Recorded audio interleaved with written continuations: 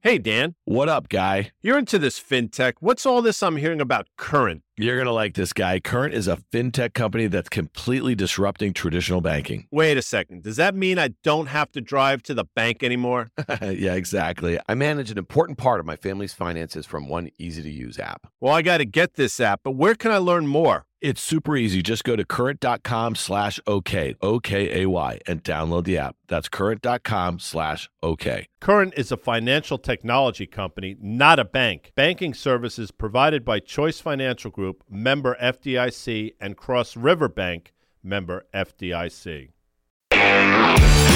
Welcome to OK Computer. I'm Dan Nathan. I am joined by Jeff Richards. He's the managing partner at GGV Capital. Jeff, welcome back to the pod.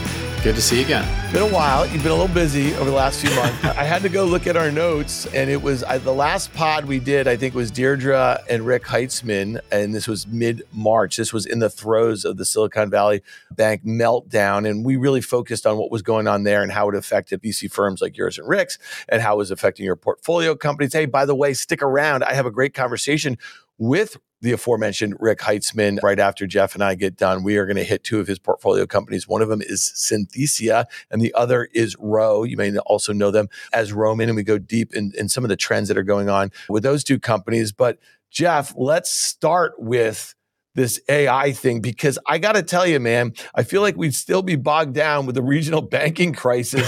This AI bubble didn't actually inflate in a manner, and it was pretty convenient. Thank God the script writers planned ahead and we got the transition from SVB to AI in a very rapid fashion. It was interesting. I think we were talking about it at the time. There was not exactly the sort of systemic risk that we felt in and around that kind of 08, 09 period. But we also talked about at the time that there was a lot of really great technologies that were born out of that very disruptive period in the financial markets. And it feels like that narrative played out really to a T right here, because this is a technology that you, as somebody who's followed enterprise software for decades now, you've been using these terms, machine learning and generative AI and all this stuff for years and years. You've invested in companies that are actually doing real work in and around these spaces. And I'm just wondering, what do you feel like has bubbled up in the last few months or so? Because to me, it brings me back to, let's say, 2 decades ago, or even longer, in the late 90s, when we saw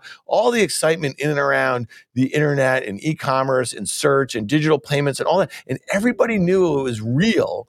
But what they couldn't actually put their finger on is like how it was going to be commercialized, when it was going to be commercialized, who were going to be the winners. And there was a bubble that inflated and it burst. And when it burst, it was really nasty for a few years. It was nasty for somebody who was a founder back then. I was a founder from 97 to 2002 in my first company. So I lived through the first bubble as a founder, and it was brutal because everybody was throwing so much money at the idea. You have to wind back the clock, though. If we think back in, I think it was 99 or 2000, there were a couple 100 million internet users around the world. So to me, that bubble was a very interesting one in that we saw the potential of the internet. We saw the potential of high-speed internet or high-speed bandwidth, but there weren't very many users. When I was at VeriSign, I sold my company to VeriSign in 2005, and I was at VeriSign from 05 to 08. We were in the middle of kind of a lot of what was happening on the internet with credit cards and digital transactions. And I remember a stat at the time that a very small percentage of people even had a credit card on the internet in 2005.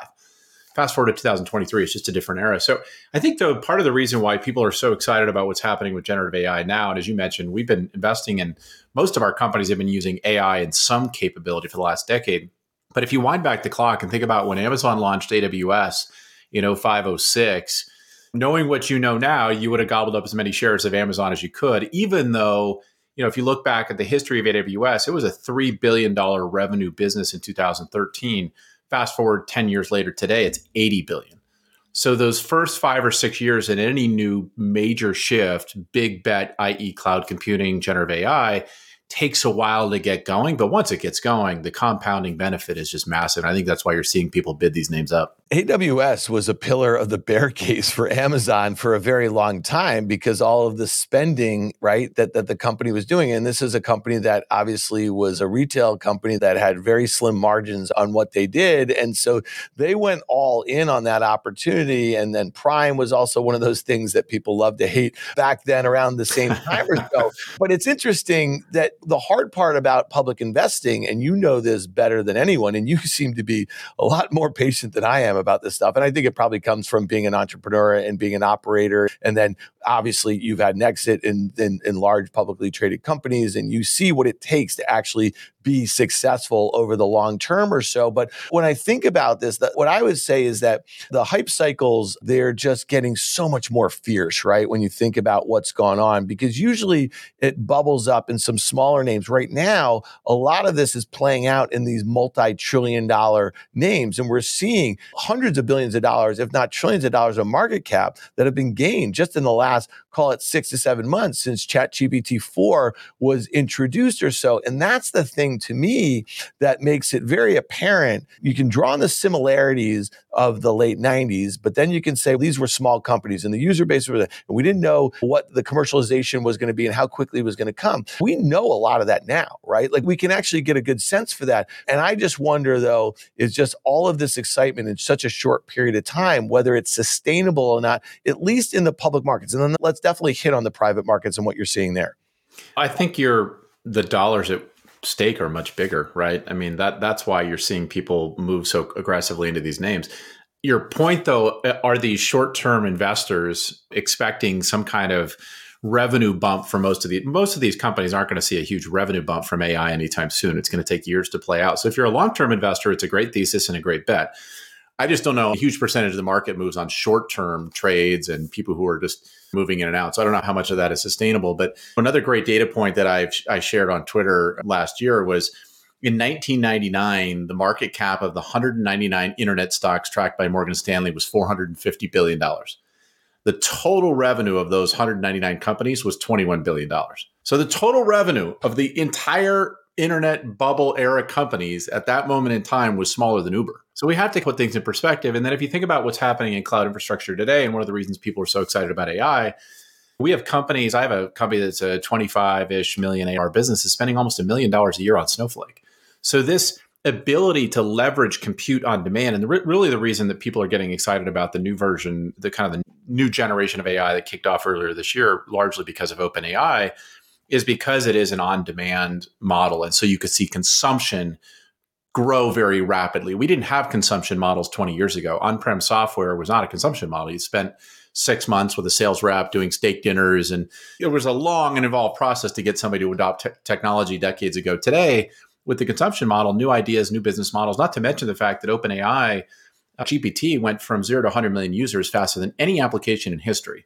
I think the hype is warranted in that it is going to have a major impact on our society, a major impact on the technology stack and the way people use technology. But will it show up in results for public companies in the next 2 quarters? Probably not. For a few, it will. But for most, it's going to take 3 to 5 years to play out. We'll talk about NVIDIA in a second. But this was interesting this morning in Axios. And it really actually, this is something that I've been saying, I feel like for a few months now, but it really, I think, summarizes it. The article was in tech. Everything is labeled AI now. And there's a quote here, under the hood, Silicon Valley's new AI products are mostly just efficient refinements of technologies we've all been using for years. And so when I think about some of these CEOs, and you're shaking your head here a little bit for the listener, and I'd love to get your take on it. But when I hear these, like the conversations about TAM and what it means for some of these advanced chips and these graphics chips from some of these CEOs of these companies, ultimately, these are going to be replacing existing chips. They're going to be refined. There will be commoditized eventually, right? So when I think about what sparked this latest leg of this rally was NVIDIA's guidance for the current quarter that was expected to be $7 billion in sales, and they guided to $11 billion. And I say to myself, okay, there was an article, and we'll put it in the show notes, about ByteDance this year have already bought $1 billion worth of chips from NVIDIA. It could be a lot of it in that guidance. What are they doing? They're double, triple ordering ahead of this advanced chip ban that has been put in place by our government. I just think there's a lot of nuance to all this, right? And so if you don't expect to see commercialization of some of these products anytime soon, but you need to get access to the chips that will go into your supercomputers, that will go into the data centers, that will allow you to offer this compute to your customers, then you have to be buying these chips right now. And that's what's going on. The deceleration of that, which we could see in the not so distant future, Jeff, it could be a quarter or 2 quarters away, could be the thing that causes like this to come back to earth at some point. So I'm just curious your thoughts on that and why you were shaking your head a little bit when we talk about the refinements of existing technologies that many of these large companies, platform companies, have been working on for years, if not decades. I think that's true. I think you also have to realize how early we are. I listened to a great podcast with Sundar Pichai, the CEO of Google, where he talked about, the moderator asked him, how were you so late to this? And he said, we're 3 to 4 months into GPT even being launched. He said, you have to remember, the internet started to reach commercial viability in, call it 95, 96.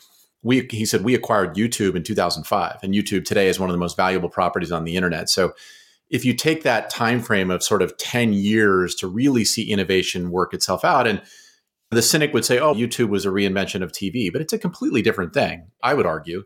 I don't think we know yet what is going to come downstream from all of this new innovation and invention. But the reason that we as venture capitalists get excited about it is we know that it kicks off a new wave of innovation. We know that the internet kicked off a new wave of innovation. We know that mobile and cloud kicked off a new wave of innovation. So anytime we see this wholesale shift with new technology that is super powerful and has the ability to accelerate demand, we know there's a whole bunch of good things coming. We don't know what they are. And part of the problem in our business is we make the industry makes tens of thousands of investments every year. Very few of them end up becoming the next Airbnb, the next Uber, the next Snowflake.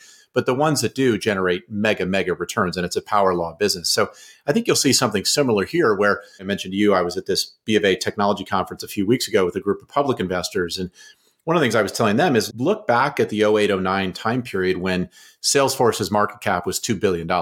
Today, it's almost $200 billion. We are going to have some companies in the small cap public software / internet arena today that are trading between, call it $1 and $5 billion, that are going to have a 10, 20, 30, 40x run from here. Some of those, I think, will probably embrace an AI in a way that we haven't thought of. We've already seen the destruction of what can happen for companies that don't, maybe the negative side of it with a company like Chegg, and we'll see if they're able to turn that around and embrace it and use it in a way that it really benefits their business and creates a tailwind. But I'm not sure we really know yet what the big tailwinds are going to be. And so obviously that benefits us as venture capitalists, because a lot of the companies that are going to embrace this stuff and really take advantage of it are private.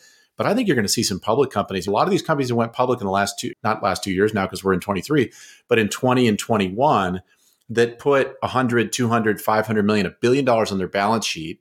They're very well capitalized. They're still young and very innovative companies. They're run by their founders. They're going to embrace this technology, and I think are going to drive a lot of the innovation and create a lot of returns for public investors. Can you put your finger on like kind of what was the pulse at the B of A conference? And so again, a lot of public market investors. And I think it's interesting that you mentioned that there's a handful of, let's say, single digit billion market cap companies that have gone public, let's call it in the last 5 years or whatever, that are going to figure out how to embed this technology and create some massively disruptive sort of platform or product or service. But right now, again, going back to what we just talked about, it's the $1 trillion club that are really at least benefiting from a sentiment standpoint. And there's a broader, I think, trend going on here is in a very uncertain macro environment, a lot of investors felt very comfortable investing in a Microsoft, an Apple, a Google, an Amazon, a Tesla, some of these secular shifts that were already in pace that have the potential to be massively, let's say, accelerated by the use of some of these technologies, which they've already been spending billions and billions of dollars to integrate. So I'm just curious, like, do some of the investors that you speak to, at least in the public markets, getting a little wary of the big platform companies? Because I skipped from 1 trillion to 2 trillion. Yeah. It's about to go to 3 trillion. NVIDIA went earlier this year, had a $300 billion market cap, and now it's over $1 trillion. Some of that stuff is just not particularly sustainable, right? Like the laws of gravity will like actually have to work themselves into the public markets in the not so distant future. I think in any innovation cycle, you have a phased approach. The first phase, as you mentioned, is the demand for the infrastructure, right? We have to build out the infrastructure so that people can build on top of it. What do we have to do to build the infrastructure? We have to make the chips. We have to buy the chips. We have to buy the technology that will power the infrastructure. chip, you've obviously seen NVIDIA go way up, as you mentioned. You've got the infrastructure providers like Apple, Google, Amazon. And one of the questions somebody asked at this conference was, who wins in the infrastructure layer? Which private companies? It's going to be pretty hard, right? This is a very heavy CapEx area to play. It's very expensive. The private companies that are trying to play in this space are burning literally hundreds of millions of dollars. In fact, Sam, the CEO of OpenAI, has come out and said that the reason they did the big partnership with Microsoft was he couldn't afford to fund OpenAI as a nonprofit. He needed billions of dollars to spend on CapEx and infrastructure. So I think we're still in that first phase where the first beneficiaries are the picks and shovels providers that create the infrastructure. They build the roads for the gold miners to come along. The next layer is a middle layer. Think of what we used to call middleware. It's APIs. It's all the things that plug into that infrastructure, the tools, the technologies, the monitoring, all the things that go in and sit on top of that. And then on top of that, you will have the end user applications, the things that benefit the corporate customers, the enterprises, the consumers, et cetera. We're still in the first phase of that. And that's why you're seeing so much of the dollars accrue to those players that are at the very bottom of that stack. We're already seeing pace of play among private companies and public. Look at Adobe. Adobe's already launched a bunch of products that leverage generative AI. And the pace of play among private companies is unreal. I've already got several companies that I'm on the board of that have products in production that are leveraging GPT, adding a ton of value. And the demos that they show are pretty incredible. They are accelerating productivity. They're reducing the amount of work that their end customers have to do. We're early. Most of this kicked off in January. And again, it was built on 5 to 10 years of development and innovation in AI and ML that had already been going on. That had been going on for a long period of time prior to this new generative AI phase that kicked off in January.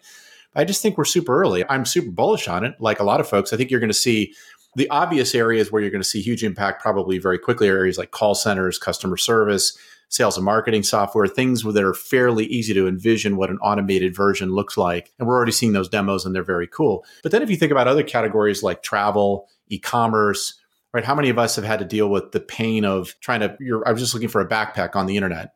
Am I going to really go to Google and click around looking at pictures of backpacks in the future? Or am I going to tell some sort of AI bot, here's what I'm looking for, and it's going to come back to me with, this is the one you need. But it's just super early. So can I ask you a question? So right now you go to Google. Let's say tomorrow you go to Bard, okay, which is owned by Google. And they just give you a better result. And it takes you quicker to Patagonia or whatever the hell it is. And they still get their fee. But the cost to compute for that same search was probably 3 or 4 or 5x or something like that. Come down.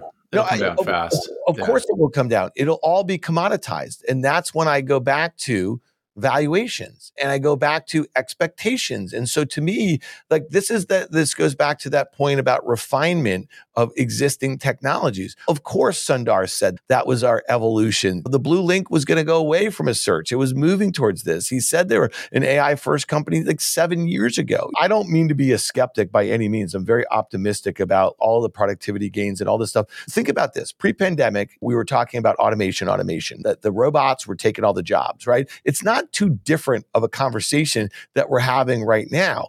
The difference is that we had this 2 or 3 year period in the middle of these two conversations where we saw a black swan event happen and we saw tremendous disruption to how like our businesses work, how individuals work, how we learn, how we travel, how we shop and everything like that, how we pay for things. The list goes on and on.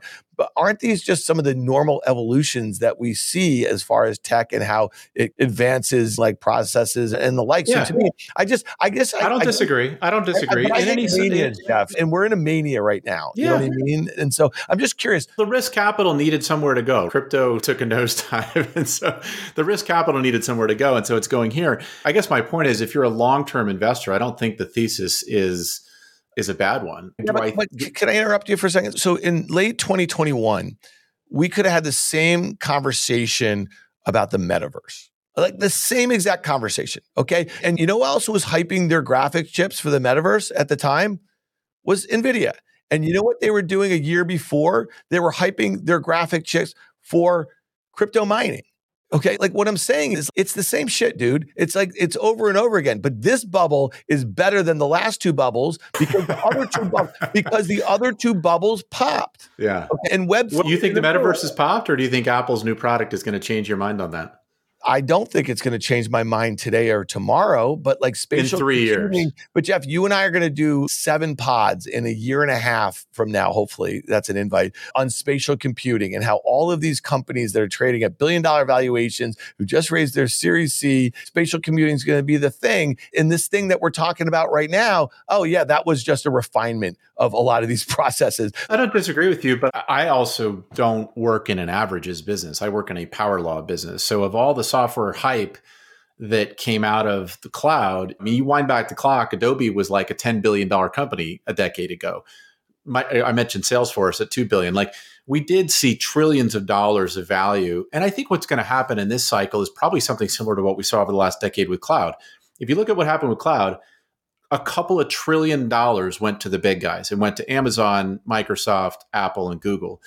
A couple of $1 trillion went to the upstarts, right? The newer players, the independent software providers who captured that value, the Shopifys, the ServiceNows, et cetera. I think you'll see something similar with AI. You're going to see trillions of dollars of value created.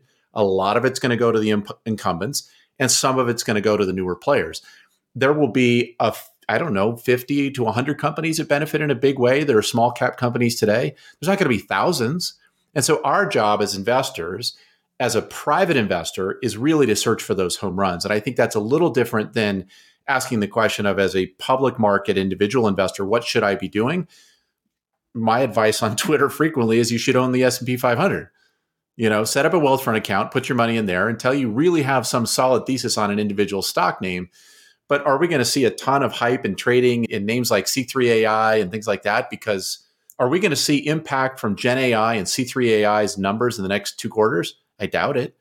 But the stock's up, 100%, 50% in the last few months? So a lot of this is just short-term trading swings. I think you have to ask yourself, what is the potential for the U.S. economy and the global economy in the next decade if we play this right? And there's the whole issue of what's the negative side? How much job loss are we talking about? And how are we going to train people? I personally believe in our country, we should have a multi-billion-dollar, multi-year effort, man on the moon type effort to retrain our workforce to learn computer science and technology. We're not doing that. We should. This trend is obvious and it's coming our way. Why not allocate a few $1 billion to that and help folks who are coming out of 8th grade today be prepared to harness AI in 5 to 10 years? I think that's one of the most powerful things we could do as a country. Yeah, and it's interesting. There's you stumping again. I think Jeff Richards 2024. Never running. But hashtag never running. But it's interesting your point about the S&P 500, and it's a really good one. And it's one that Guy and I make. I'm a pundit, right? So I'm talking on CNBC. I got my pods. We're doing a lot of stuff here. And I'm trying to sometimes pick apart what I think are universal narratives on one side or the other. And I think that's a useful endeavor to tease some of these things out.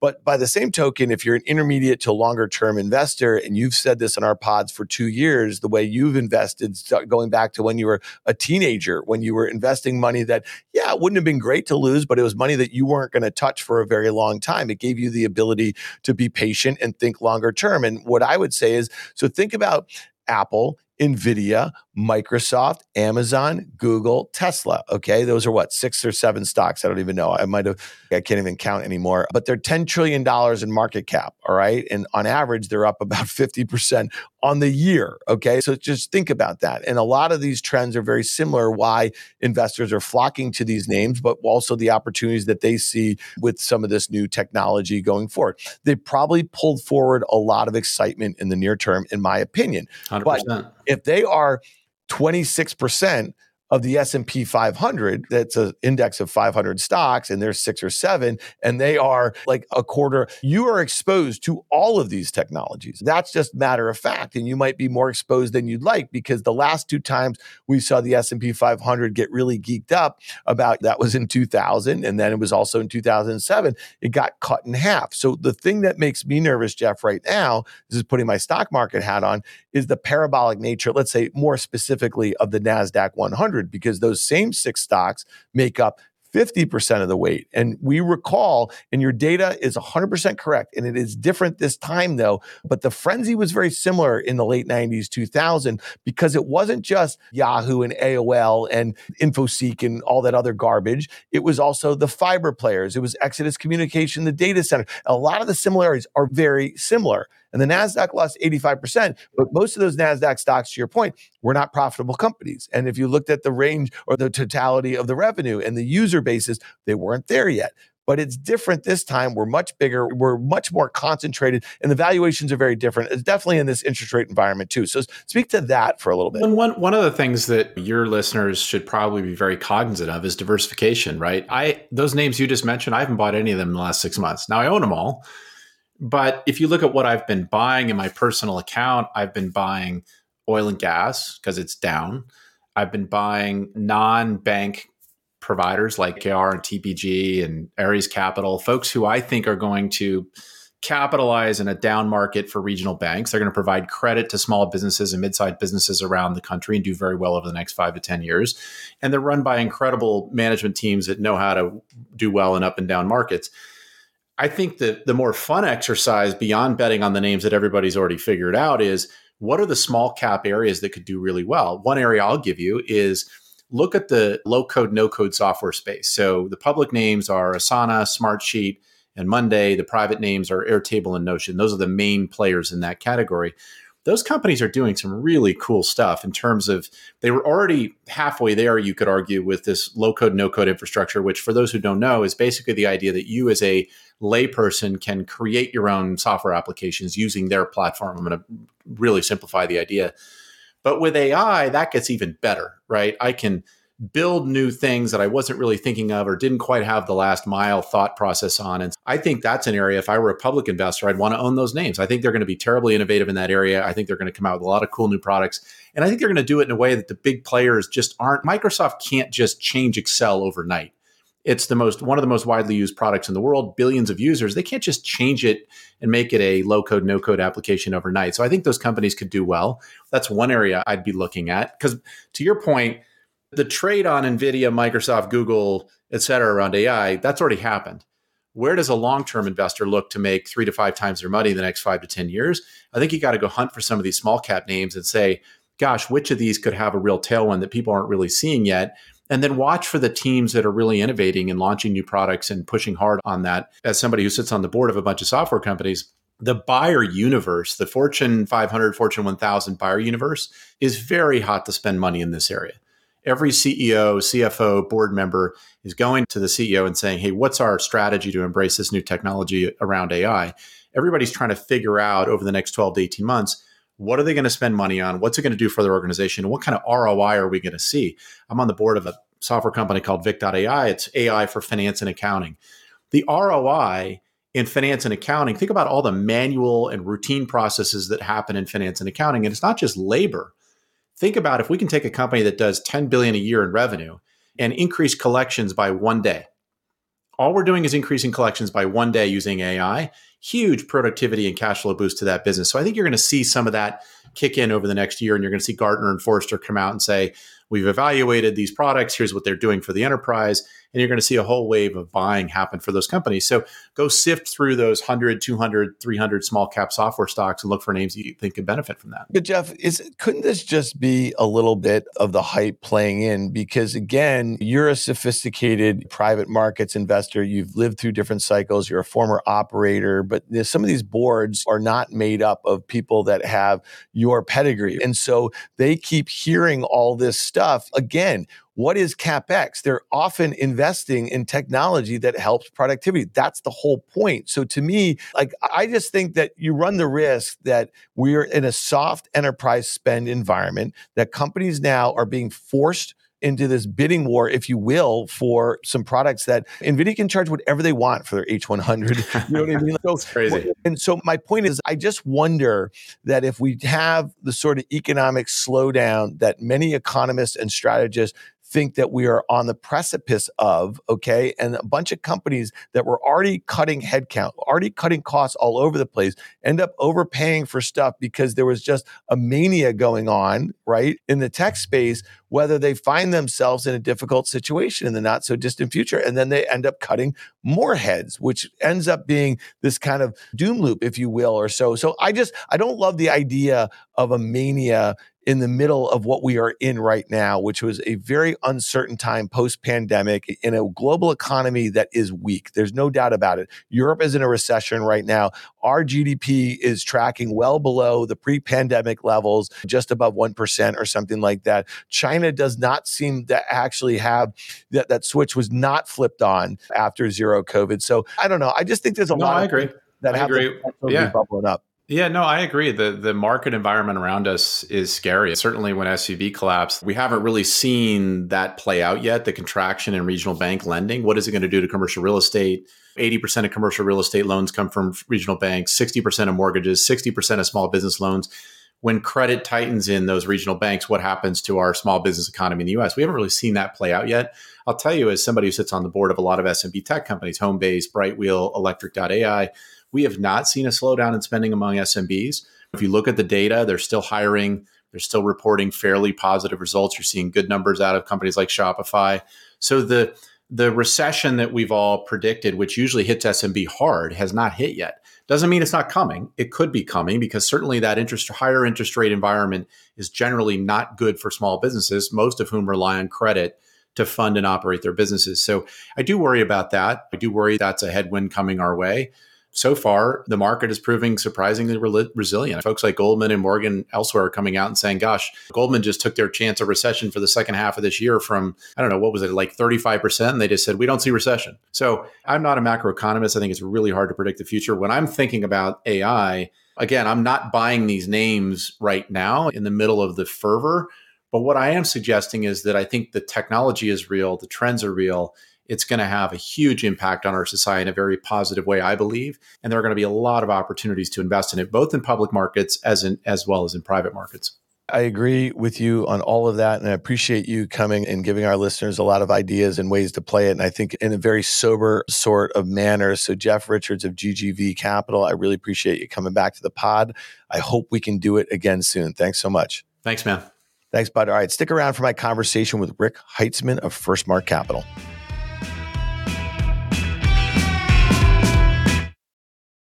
Hey listeners, it's Dan here. I want to tell you about a company that I'm really excited about. It's called Current. It's a fintech company that's completely disrupting traditional banking. I'm a new Current customer. And it's already helping me and my entire family manage our finances, all from one easy-to-use app. So try Current for yourself and get the app by going to current.com/OK. That's current.com/OK. Current is a financial technology company, not a bank. Banking services provided by Choice Financial Group, member FDIC, and Cross River Bank, member FDIC.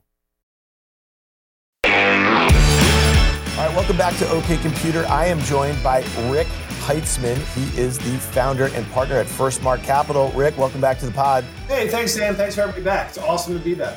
All right, you and I have a couple topics here that we want to hit hard here. Sometimes I like to think of the pod through the lens of how we're programming CNBC's Fast Money. That is the program that I do on CNBC Monday through Friday at 5 p.m. Eastern. Tune in there, people.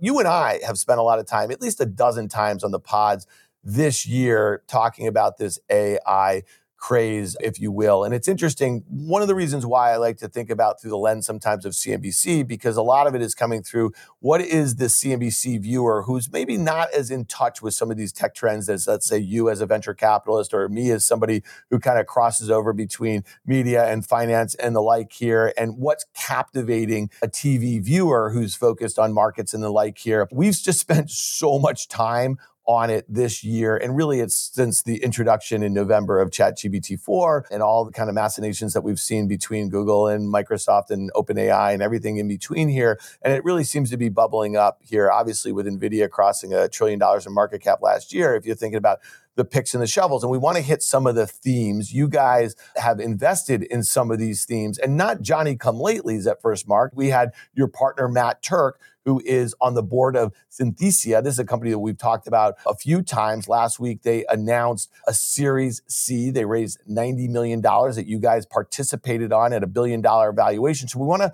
talk about that. And then the other one that we've spent a lot of time this year on CNBC, and we're really excited to focus on a company called Row that you are on the board of. You invested in, I think you were the first institutional investor in this company. Zach, the CEO, founder of that company, has become a friend of mine. And Row is now a great brand sponsor across the risk reversal media platform. And we want to talk about the Row Body program and how they pushed into these GLP-1s. This is these diabetes drugs that are also have been approved for weight loss. I've been using the Row Body program for the last now almost 5 months. And if you are listeners of our pod, you know that I've been talking about it and super excited about it. So we're going to hit those two topics. But Rick, let's start with AI. We had Matt Turk on the pod a couple months ago. He introduced his big machine learning report that he has been doing, and you guys have been doing at FirstMark for over 10 years. And we really wanted to differentiate the fact that this is not something that you guys have just style shifted into. You didn't get away from the metaverse and Web3 and crypto and find yourself in AI. We changed our whole crypto fund into rebranded it as an AI fund. Now, actually, the polar opposite of that, we just finished our team meeting, and some of what I'm sharing now is the things that we talk about in our team meeting and our partners meeting. And hopefully part of what we bring to OK Computer is not only sharing the conversations we're having in the boardroom, but also sharing the conversations we're having as a FirstMark team and sharing the conversations we have as a partnership, not only at individual investments, but we actually spend a massive amount of time on megatrends and things that we think are going to be fundamental. And one of the great times to invest in VC or be a VC investor is when there's platform changes. And you think about platform changes of, as you hit on, Dan, digitization and the internet. There's a platform change, obviously, to the mobile internet and the advent of smartphones and iPhones and the like. And we view AI as being the next platform change. And when we started FirstMark 18 years ago, part of our thematic was the software was going to change everything, and every industry is going to be touched by the digitization and software enabling that industry. We now believe that it's going to be similar to AI touching every industry. And obviously, some industries it'll power and be used by the incumbents to further their needs, and some industries will be totally upended by new participants. Are you annoyed? It seems like you guys had that software eating the world before Mark Andreessen just claimed. No, I'm just kidding. We had that before, and I'm sure someone's going to claim that AI is the new software and it's going everywhere. But I know the listeners here know where it all started. Let me ask you this, and I brought that up kind of tongue-in-cheek about Mark Andreessen, who's obviously a visionary, about the internet going back to the early 90s. And when you think about some of the loudest voices in the space, they really have been some of the big platform companies that are trillion-dollar market cap companies, or some of these multiple $100 billion market cap companies in the public markets, some of the moves that they've been making. Why do you think that people like Andreessen, Horowitz, and I'm sure they're invested in many of these names, and I'm not asking you to opine on them as an investment firm or anything like that, but it seems like Mark Andreessen has been really quiet about some of this stuff. Guys like Bill Gurley at Benchmark, who is a legendary VC investor in some of the first money and some of the biggest platform shifts like you talked about. It seems like there's been a little bit of the changing of the guard. Fred Wilson at USV, we spent a lot of time early in crypto, as did the Andreessen folks or whatever. And I don't see them blogging as much. I don't see them being quoted as much. What do you think's going on here? Is it that there's just some kind of new, younger dogs out there who are in the trenches here? Yeah, I think you're seeing is two things. Is blogging as a platform has somewhat been replaced by multi-format media like we see here today. So not only are we recording for an audio via podcast network, we're also doing video. We're also getting people more information on a real-time basis. So the method upon which we communicate with our communities has changed. And also there's been a generational shift in VC. Bill Gurley is no longer making new investments for Benchmark. A lot of the other folks that you talked about are no longer managing partners of their fund, and they've taken a half or a full step back from that. And therefore they're less prominent as that founder managing partner. As this new platform shift, I think we're going to hear a lot of new voices. It was great having Matt on the podcast. There's a number of other folks who are going deep into AI that we think will be incredible investors and be investors in that new form. And no different than the era of Moritz and Dor at Sequoia and KP respectively was very much an era of the late 90s, and they co-invested in Google. And John Doerr invested in Amazon in the Series A. and they had their run. I think then there was the era of the Gurleys and Wilsons of the world, and they've had their run. I think you're going to see with this new platform shift, there's a new era, and I think that's going to bring new voices to the room. You've been really generous with introductions of some young, smart, really diverse group of investors in the VC space. And I know guys like Fred Wilson feel the same. They want to elevate some of the folks that they've mentored that are doing a lot of great work, giving them the opportunity that they had 20 or so years ago. So I think that's fantastic. We actually have Adam Nelson coming on the pod, one of your fintech leads over there at First Mark. So excited about that too. And hopefully Matt will come back soon. All right. So thinking about platform shifts and everything you just mentioned on the media front is interesting. So going back to Synthesia, like this is a company that you had told me about last year and you'd shown me a demo and you said, you better watch your ass because there's going to be a digital AI powered avatar that might be able to sit in there on the Fast Money remote screen for you or do your podcast. But this is pretty fascinating. $1 billion valuation, like we said, Series C, $90 million. There's two things that stuck out to me, Rick, about the CNBC articles. NVIDIA-backed platform that turns text into AI-generated avatars boosts valuation $1 billion. The first word in that headline was NVIDIA. Okay. So all of a sudden, it's not just it was you guys, it was Kleiner, it was GV invested in this round, but it was NVIDIA as a strategic. And I think we're going to see more and more of that. We already have seen that a lot in the AI space, but there was a quote that really stuck out to me. Its ultimate aim is to eliminate cameras, microphones, actors, lengthy edits, and other costs from the professional video production process. That is their mandate here. So are they coming for me as a podcaster, Rick, Synthesia here? And how, listen, and I think you hear this all a lot, assisted intelligence. There's a lot of like plays on the AI verb. Like these tools are going to be very valuable to individual creators, but also large platforms. They will be. They will be. So they're not coming for us yet. The robots are not at the gates of risk reversal media yet. What you're seeing is, and they have a very specific use case. So hitting on a couple of things you said there, obviously NVIDIA was included in CNBC because it was such a buzzy name. It just crossed the $1 trillion threshold. And they have become somewhat synonymous with AI, as a lot of folks are viewing them as the fundamental pick and shovels of this revolution. The Levi Strauss is 150 years later as this is occurring, which in some ways they definitely are. And they are obviously helping that ecosystem, seeding that ecosystem, and being good partners in that respect. And therefore, a buzzy name to include as one of the new investors in the company and someone we welcome. And then separately, what does Synthesia do? So as we talk about what are the mega trends, so if software digitization changed everything, now you're going to see AI be the new software and transform and empower people in new industries. As we think about that, we view that as a mega trend. And then therefore, this is a mega trend, but differently, we're not going to invest in everything. And I think what part of what CNBC or what we're trying to do here is people who don't have access to the more granular information, how do you parse out what every company is trying to buy their URL.ai, and every startup is adding AI powered into every slide of their deck? What's really artificial intelligence? What are you really doing? And is that really AI? And one of the things that we do as we think about all of our investments, and this happened 20 years ago or 25 years ago when I started in software, and I think is even more important today, is what is the job that technology is doing? So in software, it's what is the job it's doing, either for a consumer or for an enterprise, and is it creating real value? Now with AI, is that artificial intelligence doing something intelligent? Is it doing real work? Is it doing a real job? And is it creating value? And therefore, can it share in some of that value?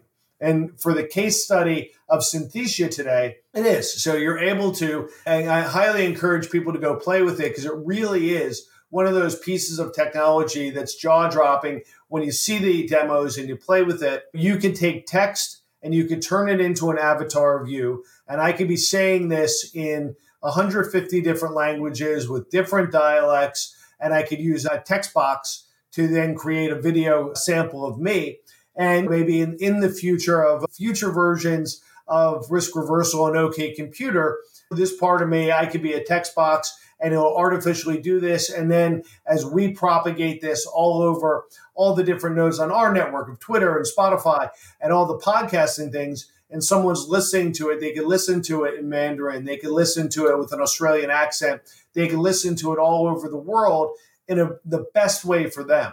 And when they say they're eliminating some of these production costs, it's largely due with sales enablement and training today. So if you're doing a training video, do you have to do a training video with a whole bunch of different takes? Do you have to have the lighting exactly right? Do you have to do someone who might not be as familiar with the media process, getting the media training, getting them up? And then do you have to dub it or do something in subtitles to make it culture or language dependent? So being able to do all those things creates a tremendous amount of value. Being able to do them in real time creates even more value. And what Synthesia is seeing is having that revenue driven by just being able to capture a portion of the value they're delivering for enterprise customers. And we think it's just the beginning stages of that as folks are thinking about artificial intelligence as a way to transform any format of content into any other format of content. So let's do a little inside baseball here. Again, going back to the NVIDIA part of this. So they did not disclose how much NVIDIA invested. Take us into the boardroom. When you have a bunch of VCs that are basically on the board of a early stage company like this, and then it just starts to take off, right? Again, just the product and the adoption of the products and the competition is heating up. What is it like to have a company like that come in and invest capital, strategic capital? Is this something that at a Series C that investors like you or board members like you are generally very happy to see? Or does it make things a bit more complicated from conflicts of interest and the like here? And when you think about what if there's a new, better chip that comes out and it's not the NVIDIA chip or something like that? I'm just curious, help us think about what's NVIDIA doing in the ecosystem. As a $1 trillion company, will this investment ever be meaningful to them, except as a way, as people call it, doing the brain suck of just coming in and figuring out what the company's doing and either keeping that for themselves or sharing it with other investments or strategies. So having a corporate VC on your cap table is always discussed at great lengths. So it's when do you bring them in? When can they add value? And how do you create a situation where, no different than anything else, that 1 + 1 = 3, that having them as part of the cap table, having them involved in the company and the information they share and the information we share is accretive to both of us. So in this case specifically, but we've invested with everybody from AT&T and Time Warner to Intel to probably every major corporation, every major VC arm of that corporation over the last 20 years, sometimes very successfully and sometimes not so much. But what you want to do, setting it up like any other relationship, is say, here's the kind of information we're going to share with you. And here's the kind of information we'd love to hear from you, as NVIDIA is now building out a whole portfolio of AI-focused investments. And what are they learning? And in a non-competitive way, what can they share back with that ecosystem so people understand how things are developing? What are the new chips that are coming? What are the new features of those new chips? And what does that enable in my business of Synthesia? And that's part of the conversation that occurs anytime a corporate VC gets involved. Yeah, and think about this. NVIDIA, after that huge gap, after its huge revenue guidance that they gave last month, they filed a $10 billion shelf. And I'm not asking you to opine on this, but think about this. The stock goes up every day. They could raise an untold amount of money, and anything that they would invest in around the ecosystem that they think, not just in 2023 that might be buying their chips, right, that help power these generative AI models. How do they develop the next ones? So spreading some cash around to do that sort of thing. That's the best use of corporate VC. Some people do it really well. Our good friend Allison Goldberg does it at Comcast Ventures, and they've done a great job over time of being able to say, how does this all work together? And how am I accretive in that ecosystem from both not only a financial perspective, but also a strategic perspective, that I see how people are using my chips. I see how people are participating in the way that media is being transformed at Comcast. I see what people are doing if I'm Tencent in the video game world. So that's a way for them to get that view. And as you said, if you have $10 billion, how do you seed that ecosystem? So maybe you even accelerate it both through knowledge and capital. So, you're able to extend your own lead. Let's shift gears a little bit because this is the other one. And it struck me why I could put these two together on OK Computer. I think it was last week on Fast Money. We spent a lot of time, I think the whole A and B block, talking about AI related stories. And then in the C block, we went into the healthcare space, and healthcare stocks have not been acting particularly well, biotech or large pharma, over the last year, which is interesting because there was so much excitement in and around all of the innovation with the COVID vaccines and a lot of the treatments. It just seems like the hangover post-COVID, once we reopened, it was like nobody just didn't want to be anywhere near them. Just look at the chart of Pfizer, which a lot of folks feel like won the pandemic. And I know that sounds like a horrible thing to say when you think about how many people were affected, death, illness, and obviously what it did to the global economy and the stuff that we're going to be feeling for years and years after. And now it just seems like there is so much excitement around these GLP-1s that were originally FDA approved for diabetes and for pre-diabetics, but also they found that this is just an amazing weight loss drug. And it's interesting, a bunch of these telehealth companies have moved into it. Obviously, Ro is the one that you and I are going to speak about, but I want to take a step back before we get into the Ro Body program. And I want to talk about how you met Zach, the co-founder of the company, how you invest in the company, what drew you to this. I think you're going to call it a mega trend because it's one of those ones that you've talked to me about for years. And at times, it wasn't as sexy as some of the other stuff that First Mark was investing in and around tech, but it really was the pandemic, I think, that kind of highlighted the benefits of these models. And now we're seeing it as they want to verticalize around some of these, again, this weight loss. And there's a whole host of other things that they do extremely, but they're not as sexy right now as, let's say, the Ro Body. So let's take a step back. Let's talk about how you met Zach, how you got involved in the company, and some of the things that you've witnessed as a board member over the last few years and where you think the company's going. Now, I've been involved with Zach and Ro for several years as an investor and board member. We led their Series A, their first institutional round, back when they were doing tens, maybe even thousands of dollars of revenue, and they had just launched. And taking a step back beyond that, to your point, Dan, on megatrends, healthcare is the biggest part of the U.S. GDP. It's the fastest growing part of the GDP, and it's probably been the most resistant to digitization of any part of the GDP. So we thought this is ripe for disruption. This healthcare cost can't continue unchecked. It would basically eat up the whole government budget.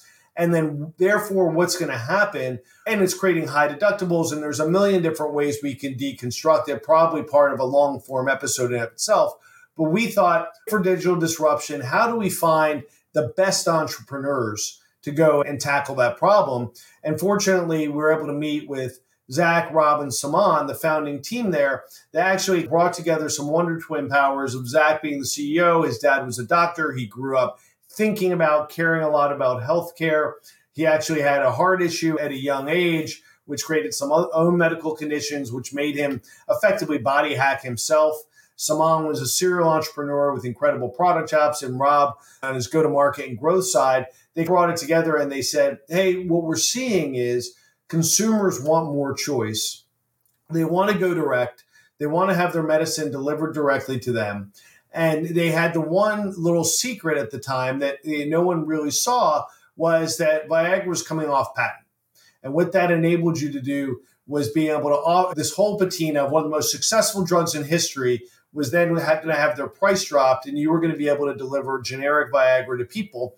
And Viagra was important because ED and sexual health is often a kind of an engine light for your overall health. So how do you help people get healthier by by curing symptoms, which everybody wants to cure?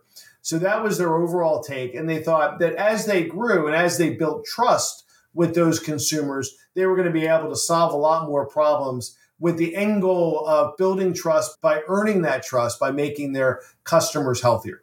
So we built that business. We grew from thousands of dollars to tens of thousands of dollars to millions of dollars to tens of millions of dollars to hundreds of millions of dollars. But as that grew, not only we earned trust by having millions of customers, but we were able to see and begin to build some relationships with some of the largest drug companies because we were delivering the best consumer experience. So whether that's via telehealth and the ability to serve customers via telehealth, or being able to provide a mixed model of being able to have access to doctors, which is incredibly important for many Americans, but also being able to provide great value to them. And whether you're a self-pay customer or a co-pay customer, being able to say, hey, this is the symptom I'm facing now. How do I figure out what this is? And how do I not only cure the symptom, but the root cause of that so I get and feel healthier? And then about a couple of years ago, you saw Ozempic and Wegovy and the GLP-1s come along. And a lot of people were saying, hey, this could be an incredible breakthrough drug that obviously it's able to fight diabetes and early onset diabetes, but also do a lot of things that make you fundamentally healthier. And this could be a wide use drug to make all Americans healthier, feel better, lower cholesterol, lower your blood pressure, and be able to live a healthier life. And as we learn more, we were able to say, hey, this is a core part, and it's Row Body, not only because you're hopefully shrinking your percent body fat, but you're feeling better and creating a whole healthier person. Yeah, no, it's interesting because, again, there's a lot of great products that they offer, and none that I really needed until I started learning more about the Row Body. And I would throw Mind in there, man. So I've been on this program for 5 months, and I had a bunch of the pre-diabetic symptoms. You just talked about blood pressure. You talked about high cholesterol. You talked about, you throw in there sleep apnea. I had all these. I've had my doctors been telling me for years now, I'm 6'2", I was 226 at my max. They're like, get to 200, get to 195. It's hard, man. I just turned 50 years old. I live in a lifestyle that's not so conducive to always eating well and exercising, getting the amount of sleep that I need or whatever. And it was just something, man, like for me, it all just really clicked because I don't like going to the doctor, okay? My doctor said, yes, you should definitely take these drugs. I've had other doctors who don't take insurance and they were like, no, you should just keep coming to me. And I'm gonna be honest with you. And so downloaded the app. I was actually already a customer of Row. They sent me a blood test. I did a couple telehealth visits with doctors. They prescribed the medicines that they thought fit for my pre-diabetic symptoms, but also with an idea of taking some weight off, but getting all those numbers down, right? Here I am 5 months later, I've lost 30 pounds. I haven't been 195 or 6, I think since the 90s. And I'm not lying to you, Rick, but my blood pressure's come down. My cholesterol's come down. I don't snore anymore. So that means I'm sleeping better. I have better energy all around. And I guess the ease of use of it is, to me, listen, and you could say this sounds kind of shilly. It's not chilly. I'm using it. It's changed my life in 5 months. And I will tell you this. So, Rick, we've been in business at Risk Reversal Media because you are one of our fine investors and backers of this business. We've had a lot of really great financial services brands who partnered with us to be brand sponsors and ones that we believe in and we use their products. But I have never, and I've had lots of people say, oh, I love CME or I love FactSet or I love SoFi, this and whatever. I have not had this sort of response in the last month or so since I've started talking about my Row Body experience by people emailing me, coming over social, asking about this product, how to get on it. And it's not just about weight loss. It's about, for me, it's about changing my life and changing my health at 50 years old. And I can say that it's done that. And we were as we were going back and forth with our friends over there at Row, this is something, as we've been talking about them becoming a brand sponsor, this really has worked for me. You were already a customer and a happy customer, which drove the sponsorship, not vice versa. Yeah, we wanted to make sure that it worked. It did. And listen, I will tell you this right now, and I know, and I just want to attach one thing. Zach has written some great blog posts about it. I think they're really being thoughtful about it. We know that there's some issues with access to these drugs for a whole host of reasons. There's just tremendous demand for them. Obviously, the pricing is something that is not for everybody right now. That will all get better. I think proof of concept and getting more data about it and having great trusted brands like Row offering these sorts of programs and thus these drugs with the telehealth ease of use, I think that's a really important part. That's one of the things that we feel really great here about being able to offer through our own personal experience. So I would just say, hey, go to Row, ROO Okay, that's OKAY if you want to learn more about it here. And again, I'm living proof for it, people. And I've already emailed with dozens of people who are listeners to our podcast and the like here. So check it out here, people. And we're happy to talk about it. But Rick, from an investor standpoint, as a board member, how has this changed the way that you're thinking about the company and the opportunity set? Because listen, you can get these drugs from your doctors and the like here, but all in one app, as we like to say here, as some of our other brands, that is the ease of use. And if you are busy and you don't, just talk to me a little bit. You have someone right there, right? The people are checking up on you. I don't know the last time a legacy GP ever checked up on how my drug, how if I was taking a prescription medication, how's that going? I definitely haven't had a text relationship with the GP ever. And so how do you maintain that relationship? And I think part of the way that healthcare is changing is your ability to access the best person at the right time. With Ro, you're accessing the right person, whether that's a doctor or whether that's a LPN or a nurse or anybody at the right time. And you're able to do it at your convenience, either synchronously via video or asynchronously via chat. And I think some people can't even begin that journey because of just the access to medical professionals. And so what you're seeing is a disruptive technology via telehealth. And I think telehealth is even morphing of, hey, here's the right care at the right time. And I think because due to shortages of doctors and nurses, as well as the accessibility and people, because of the pandemic, being more used to Zoom, that the quality of care should increase, and the accessibility of care, I hope, is going to increase to let people take advantage of services like that. So not only are you going to get access to a great drug, but you're going to get a better customer experience than you would through a traditional doctor. Yeah, no, I certainly haven't. One of the things, and Zach is coming on the pod with Guy and me. I think Great. It's going to be a drop in a week or two. So you guys will get to hear it from him and how they thought about this product transition or moving into this. And he has a great FAQ on all the questions. And there are a lot of questions about it. A lot of people are hesitant of telehealth. They're hesitant of taking a shot. They're hesitant of things that make their brain do something that they're not used to doing. And he addresses a lot of that. So we'll put the FAQ also in the show notes here. Listen, Rick, I really appreciate it. We wanted to go deep on these two topics. These are two companies that you know really well from the First Mark perspective, but also me as far as Ro from being a great sponsor and brand partner of ours with Risk Reversal Media, but also most importantly, my use of their products and services here. So that was something that we wanted to lay out from this perspective. And you're going to hear it straight from the horse's mouth when Zach joins us in the next week or two. Rick Heitzmann, First Mark Capital, thanks a lot for all your insights today. We hope you'll be back on the pod very soon. Thanks, man. I'll talk to you soon.